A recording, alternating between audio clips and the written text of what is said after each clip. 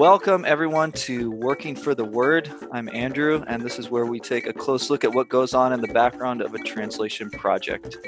And we are here today with a very special guest, somebody who's very dear to me, and somebody who hopefully will become very influential in your life, because I've recommended some of his resources before in this podcast, and his name is Dr. Peter Gentry. He is a professor at the Southern Baptist Theological Seminary. He taught me pretty much everything important that I have shared on here. Probably I owe it to him. So this is a guest that I am definitely not qualified to have on this podcast, but I am very thankful because he's a dear friend and he's been very patient and gracious with me over the years to teach me a lot. And took every single class that he offered at Southern Seminary. Just learned so much life-changing, impacting things from him. So welcome, Dr. Gentry. Thank you very kindly. Yeah, and just to tell you a little more about his background, he is originally from Canada, and he did his PhD at the University of Toronto. He has a lot of interests, and I'll let him tell you a little bit more about himself now. Yes, well, my parents were missionaries, so I spent the first 6 years of my life in the Philippine Islands, and then we returned to Canada. I grew up in southern Quebec and also finished high school out west in Edmonton, Alberta. Then I came to study at the University of Toronto. After a bachelor's degree, I went to Dallas Theological Seminary for a couple of years, and then I returned to do a master's degree in ancient Near Eastern studies and specialize in Septuagint. I was married in 1979, and we went out into a pastoral ministry, and then after 2 or 3 years, we returned to Toronto, and I did a PhD in the Department of Near Eastern Studies, under John William Weavers and Albert Petersma and John Revel. Mm-hmm. And you've written some books. Tell us about your books. Well, some of the books that I've written, I had no intention of writing. So I've co-authored a book with Stephen J. Wellum called Kingdom Through Covenant. It's a book that helps people put the storyline of Scripture together and see the larger picture of how the Bible is put together. This is a big book. It's about, I think the second edition is about 1,000 pages. So we have a 275-page abridgment called God's Kingdom Through God's Covenants. I've also written a little popular book called How to Read and Understand the Biblical Prophets, as well as, and then I have some technical writings. Great. Now, have you found that people are more interested in the Prophets book than the other one? Well, there's a lot of people have said that they found the book on the prophets very helpful. That's wonderful. I think the kind of culture that I was raised in, it really doesn't matter whether you were raised in a sort of the modernist period or the postmodernist period. Neither of these cultures has been very helpful in helping people understand how Hebrew literature works, right. how the Hebrew prophets communicate, and so I try to describe what their method of communication is and how we can best understand these texts. Mm-hmm. And I will say that if you haven't read these books by Dr. Gentry, you live an impoverished life. So go ahead and get them, and come back to me and thank me later. You've also done some videos on YouTube that have been quite helpful and popular as well. I looked at those the other day, called Honest Answers. It's a series by Southern Seminary called Honest Answers. You can check out. You've done 3 videos now, right? 4 videos. 4 videos. Okay. Yeah, there's Great. There's one on the sons of God. There's one on Melchizedek. There's one on polygamy, and there's one on Isaiah 14 and Ezekiel 28, and whether or not those passages have anything to do with the fall of Satan. Right. These are all pretty hot topics that I recommend you go check out. If you haven't studied much on those, or even if you have studied a lot, you'll probably glean some really good insights there. The one on the Nephilim, the Genesis 6 mysterious passage, almost broke the internet. It has so many comments and views. It's like 500,000 views. So check it out.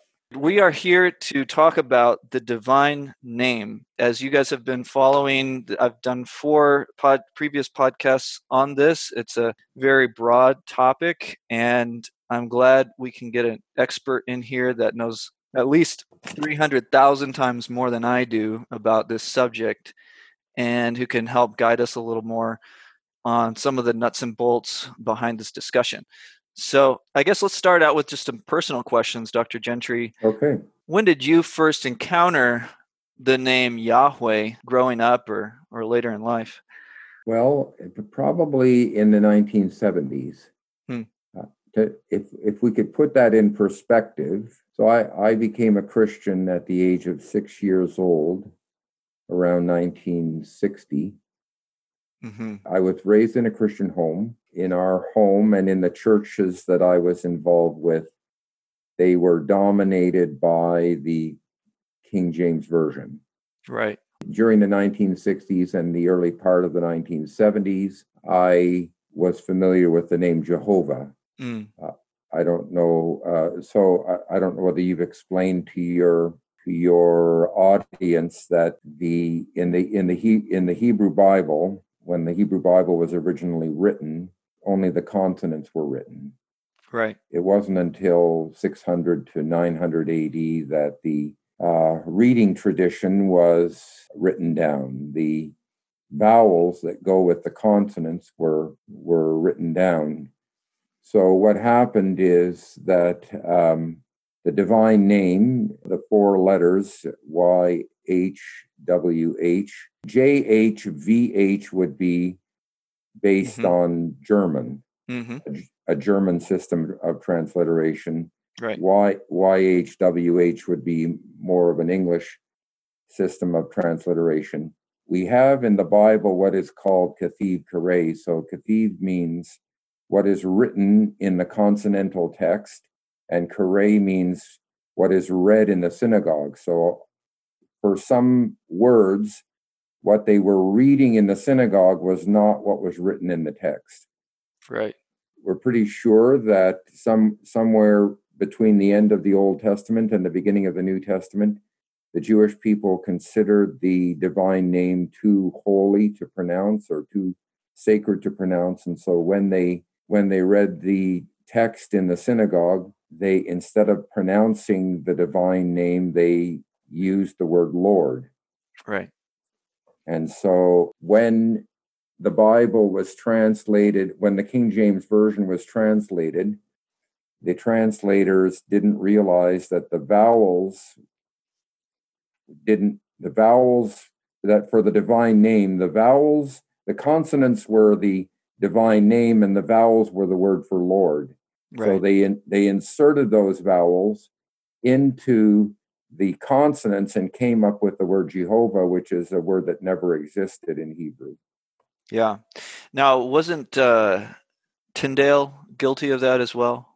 Yes. Well, the people who made the King James translation borrowed heavily from earlier English translations. So William it's almost Tyndale, all Tyndale. Yeah. Coverdale, and the Geneva Bible, the other earlier translations were very important and influential. Right. Yeah. Okay. I probably came across the divine name in my studies at the university or in my studies in the seminary around 1975. Okay. Gotcha. It also, the whole business of the divine name actually affects a lot of things. So, for example, if you have cases of the divine name, at the word Yahweh, or let's say Jehovah in the King James Version, they're reading that Lord. So then suppose you have a double name like the Lord Yahweh, well, then you're going to say Adonai, Adonai. Right. And that won't, and so what they would do in those cases is they would say Adonai Elohim. So they would actually read Elohim, the word for God, instead of Yahweh. Right. And that's also evidenced in the way they put the vowels. The Masoretes put the vowels in the text later on, yes, right? That's right. The vowels, and when you're reading the Hebrew text, you can see immediately that the vowels, that the little dots and dashes and squiggles that represent the vowels don't match the consonants. So it's very obvious.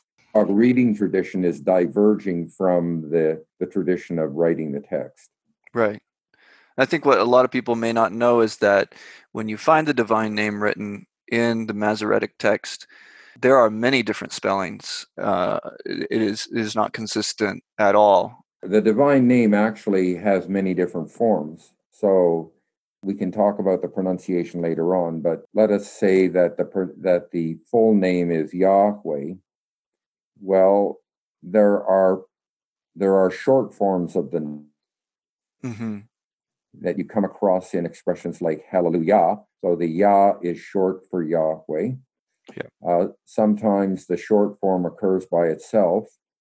It also occurs, there are many names in the Hebrew Bible that have the divine name as part of it. Like the name Joshua in Hebrew is Yehoshua. So the Yeho is a short form of the divine name. Or it could be Yeho could be contracted to Yo, or it could just be contracted to Yeh. There are names that have the divine name as the last part, like Adonai Jah. So that Yah is the divine name. Right. You might have like, let's say the name of Jeremiah. It might be Yirmiah or Yirmiyahu. So Yah or Yahu. So there, we've just given like 6 or 7 different forms of the divine name. Right. So how do scholars sort out these theophoric name hints at the pronunciation? So they're kind of like echoes or hints of the original pronunciation of the name. Or would they say that? Would they say that these are helping them piece together the original? Yes. So first of all, we look at the different forms that we see, and you can understand certain forms as contractions of the longer form or shortening of the longer form. When scholars discuss this, first of all, one of the things they try to do is they try to see, well, does this name occur? First of all, the name is not only found in the Bible, it's found outside the Bible. Okay. So we have something called the Moabite stone, which is an inscription from Moab from the 9th century BC. And there, the divine name, the name of the God of Israel, is spelled YHWH exactly as you find it in the Hebrew Bible. Which is kind of interesting because the Masoretic text is from 1000 AD, and here we have exactly the same spelling from almost 1000 BC. Wow. And there's also an 8th century seal, and we have pieces of pottery from Tel Arad from the 7th century. We have letters, the so-called Lachish letters from the 6th century BC, and we have pre-exilic graffiti. And so the name Yahweh is found in all of these places. But then what scholars do is they try to say, well, does this name occur out in other countries outside of the Bible? Like, is this a divine name found in ancient Egyptian religion or ancient Mesopotamian religion or ancient Canaanite religion? And there have been there has been a lot of research, but the bottom line is the name Yahweh is not found as a divine name in any other country of the ancient Near East. Okay. So then the next step is to ask ourselves, where does this name come from, and what does it mean? There are two approaches. One approach is to analyze it just in terms of the Hebrew language itself.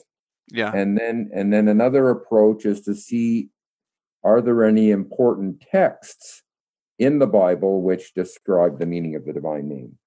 Okay.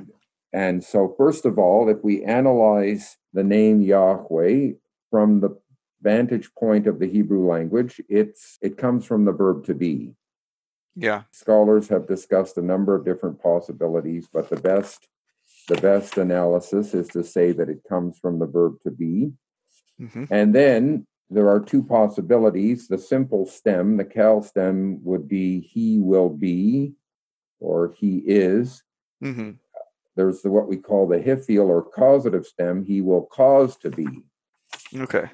And if you look at this point, it would be most helpful to look at a text of the Bible, and the most important text is Exodus chapter 3, where God is revealing his name to Moses, and he specifically connects it to the verb to be, and it's the simple form, it's the Cal stem, it's the simple form of the verb. So it means, according to Exodus chapter 3, and I think as Christians we have to take this as authoritative, that it means in the communication that God has with Moses, it's given in the first person singular.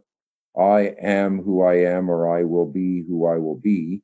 And then it's converted to a third person form. He is, or he will be. Right. This is confirmed, by the way, by the Septuagint, which is the oldest translation of the Hebrew Bible, the Old Testament. It was translated from Hebrew into Greek in the 3rd century BC, and it uses the verb to be to translate the divine name. Okay. And then the other question would be, well, since the Masoretic text has the consonants for Yahweh, but the vowels for Lord, then the question is, what were the original vowels?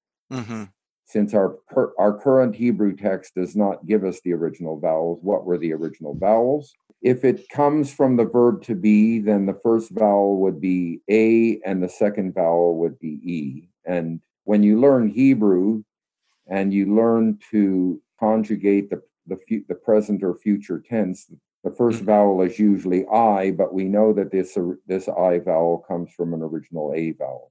Okay. So, for example, if you may remember this, Andrew, when we talk about the Canaanite ancestor, for example, of the prefix form of the verb, it's yaktul with an A. Right.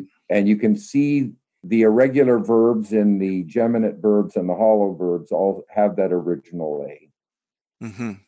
So it's very easy to prove that the first vowel was originally A, the second vowel would be E. And then something that's very important is that a church father by the name of Origen created a Bible in the 3rd century AD, and he had the pronunciation transliterated into Greek. Right. And the transliteration is iota, alpha, beta, epsilon. So that would give us that would tell us that that it was pronounced Yahweh. Yeah. Which in Greek would actually be Yahweh, right? But there's an issue there with the vav, right? For those who don't know Hebrew, yes, there's different pronunciations of that letter.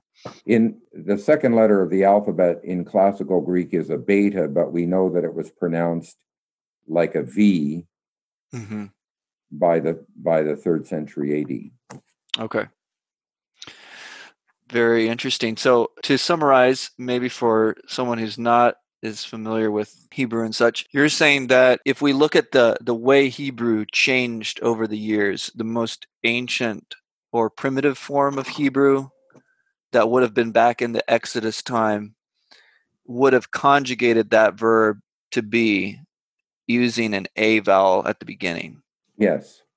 But the Hebrew that we see in the Hebrew Bible normally wouldn't actually do that because that's a later Hebrew. Is that what you're saying? Yeah, the form of the verb the first vowel, we call it the prefix vowel, was originally A, and that later on became an I. Exactly. And you can see these irregular verbs that we call geminate and hollow roots. A certain kind of irregular verb preserves the original prefix vowel. Exactly. Maybe it would be helpful for people to realize that the name has a W in it, Yahweh, and that because of the German influence, the Germans pronounce their W's like W's. So because of the German influence on Hebrew, the W is pronounced as a V, and this is why you have the King James giving us Jehovah. Right.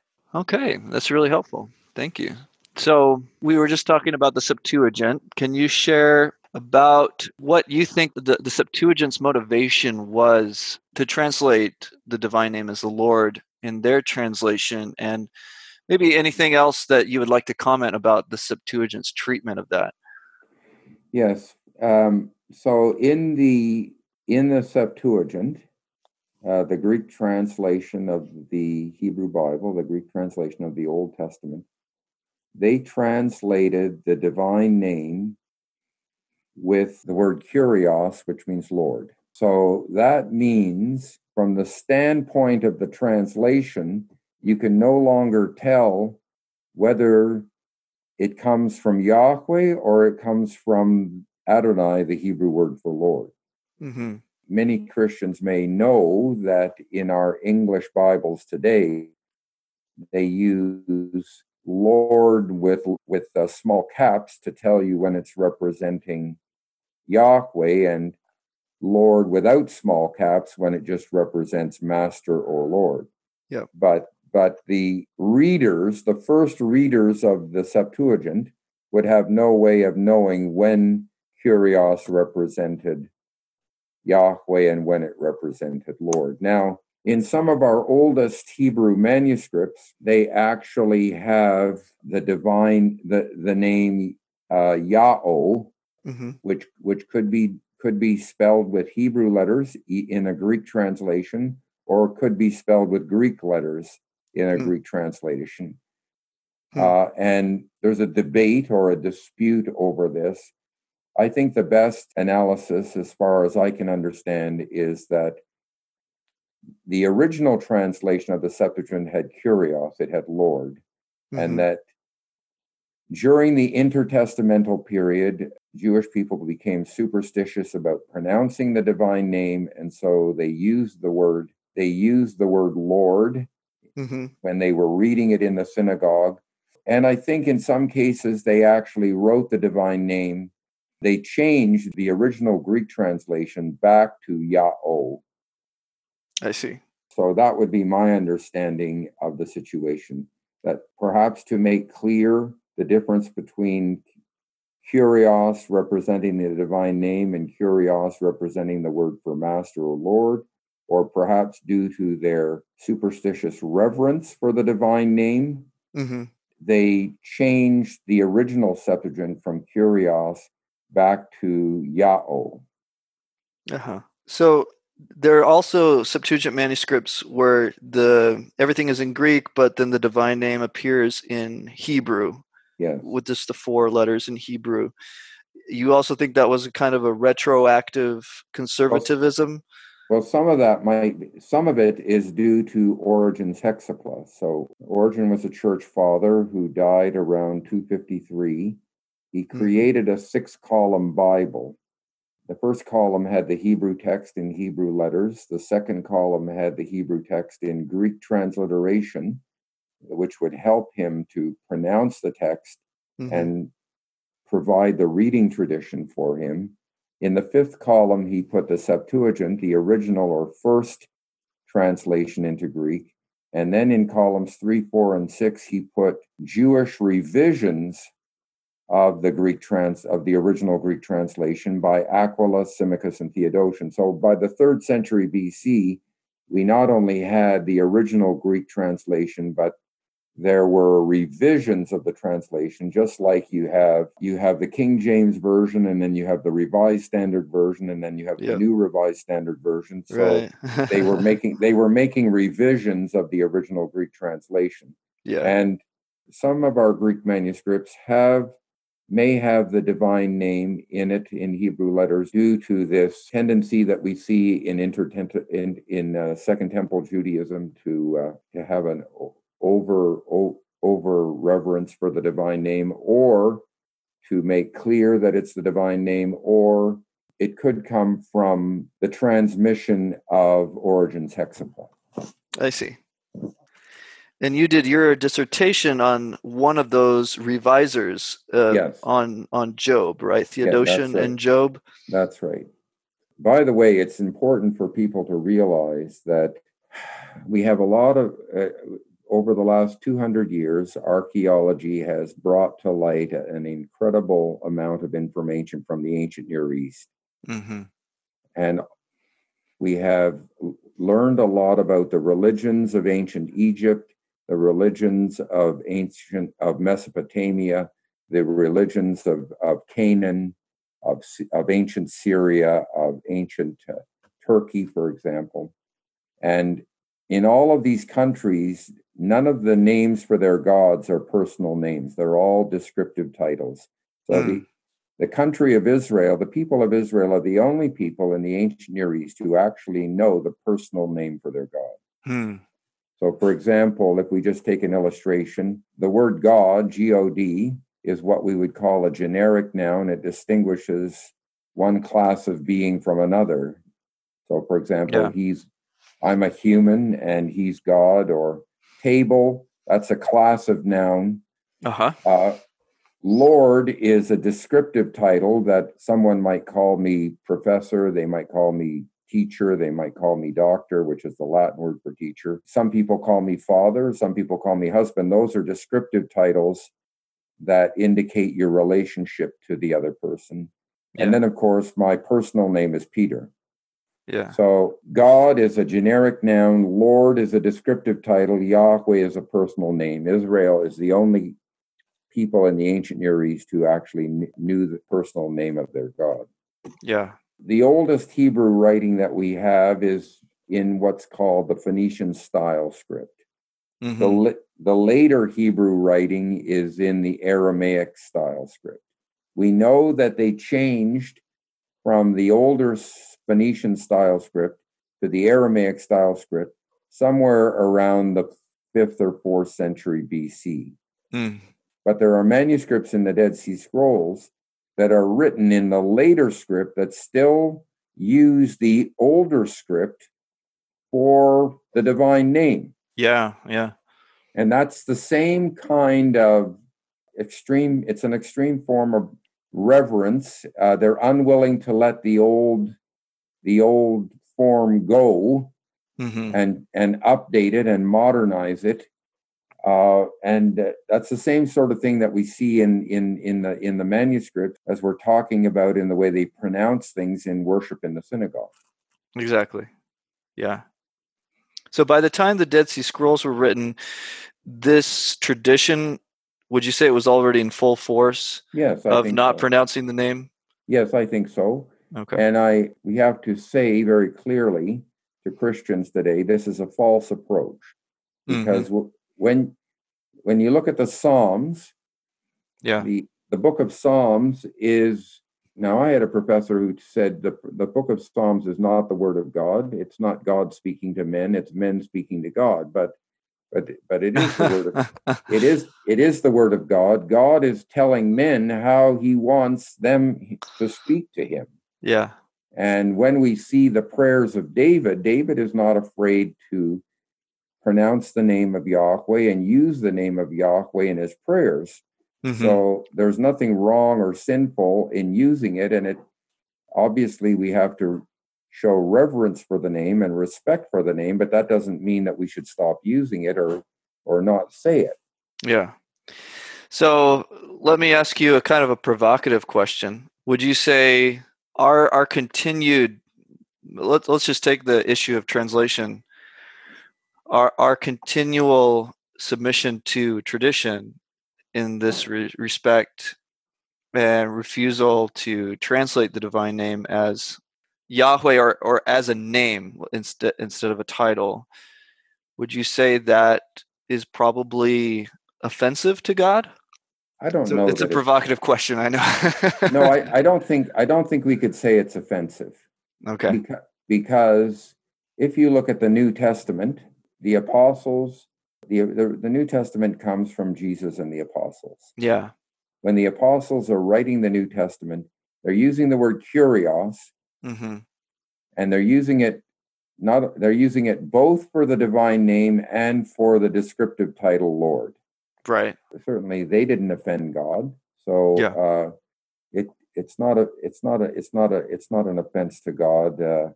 But I think the important issue there is that God has a huge desire to communicate. Mm-hmm.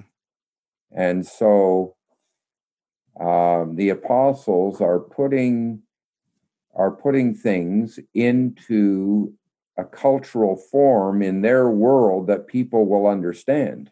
Yeah. They're trying to communicate in their culture.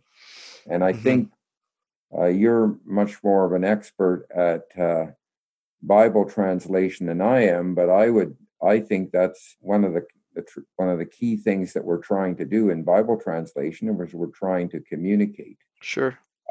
And I don't think it should be a big problem for English speakers to realize that there's a difference between the personal name of God and a descriptive title like Lord, and the Hebrew Bible clearly distinguishes this, even though it's not so clear in the New Testament. Right. And that brings us to the big question mark for me that continues to bother me, is the issue of the New Testament and why it chose to do that.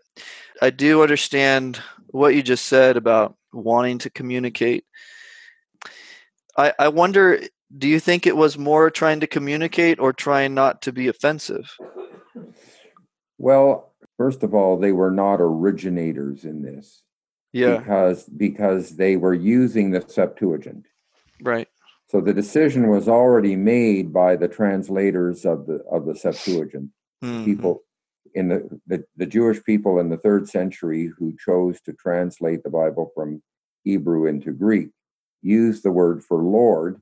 So that was pretty standard by the time of Jesus and the apostles. So I don't think they were originators, and they didn't try to change a tradition that was already there.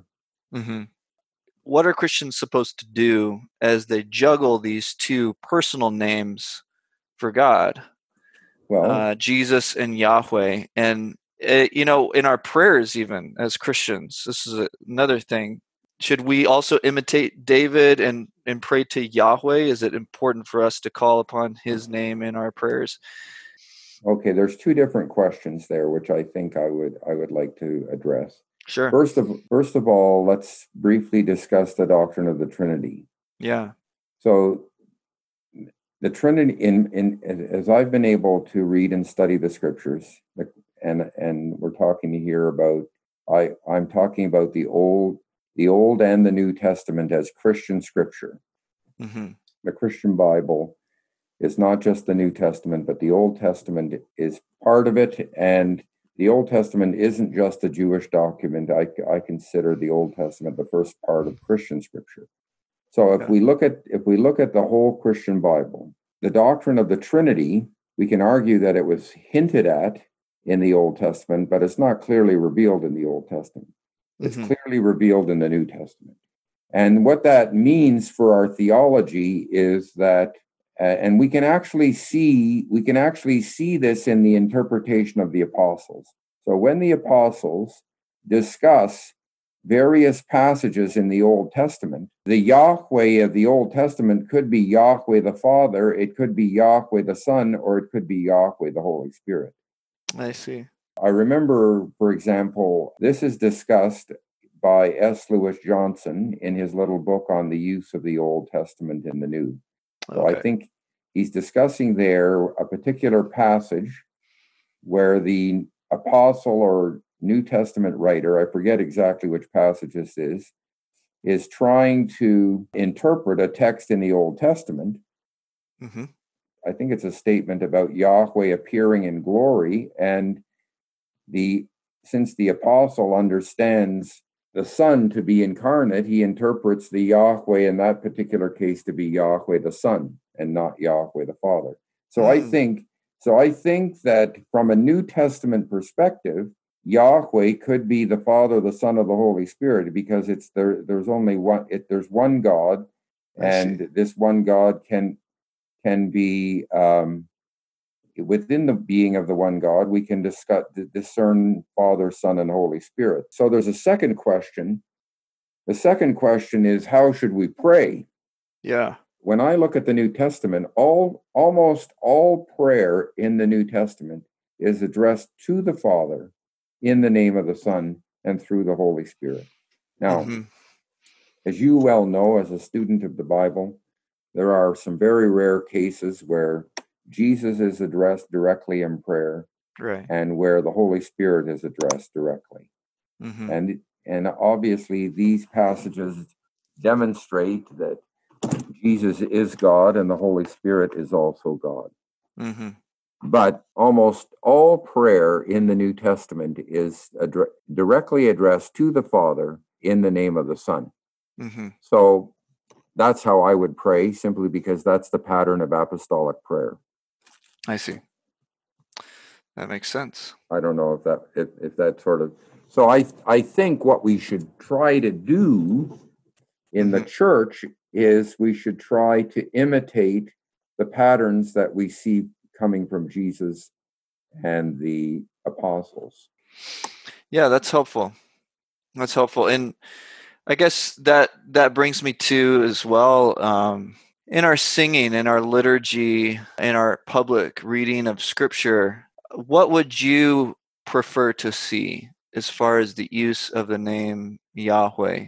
If you had your ideal church set up for that, what would it be like? Christian churches are frequently dominated by fads or fashions. Yeah. As an example, in the 1980s, the music was influenced by a fad or fashion called scripture and song. And so I actually have two hymn books or two song books in my library that come from the 1980s, and all they are is scripture verses put to music. So I think one of the songs that I liked very much was Psalm 89. I will celebrate. I remember that. Yeah, I will celebrate your love forever, Yahweh. And the person who wrote that song was simply putting scripture to music, and they were taking it in its Old Testament context. Yeah, which is completely legitimate.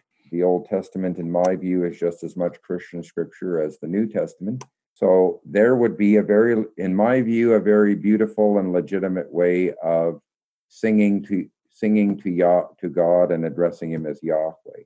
Okay. Well, before you go, is there anything you would like to recommend? Good resources, some of your favorite resources that have been invaluable for you in your own studies and life? There's a very small book by Richard Bauckham called God Crucified. It's a very powerful little book. Okay. The number of books that are extremely powerful in my life are very few. And that's definitely a powerful little exposition. The original publication came out many years ago. It's less than 100 pages. Okay. So the original publication that I'm talking about couldn't be more than $20. Oh, okay. Oh, the Kindle version is $18. Okay, good. Great. Thank you so much for that. Well, I'm glad I could help you out. And we want to really express our appreciation for you being on the podcast, and I'm sure everybody will be very edified from what you had to share. So thank you. All right. God bless you.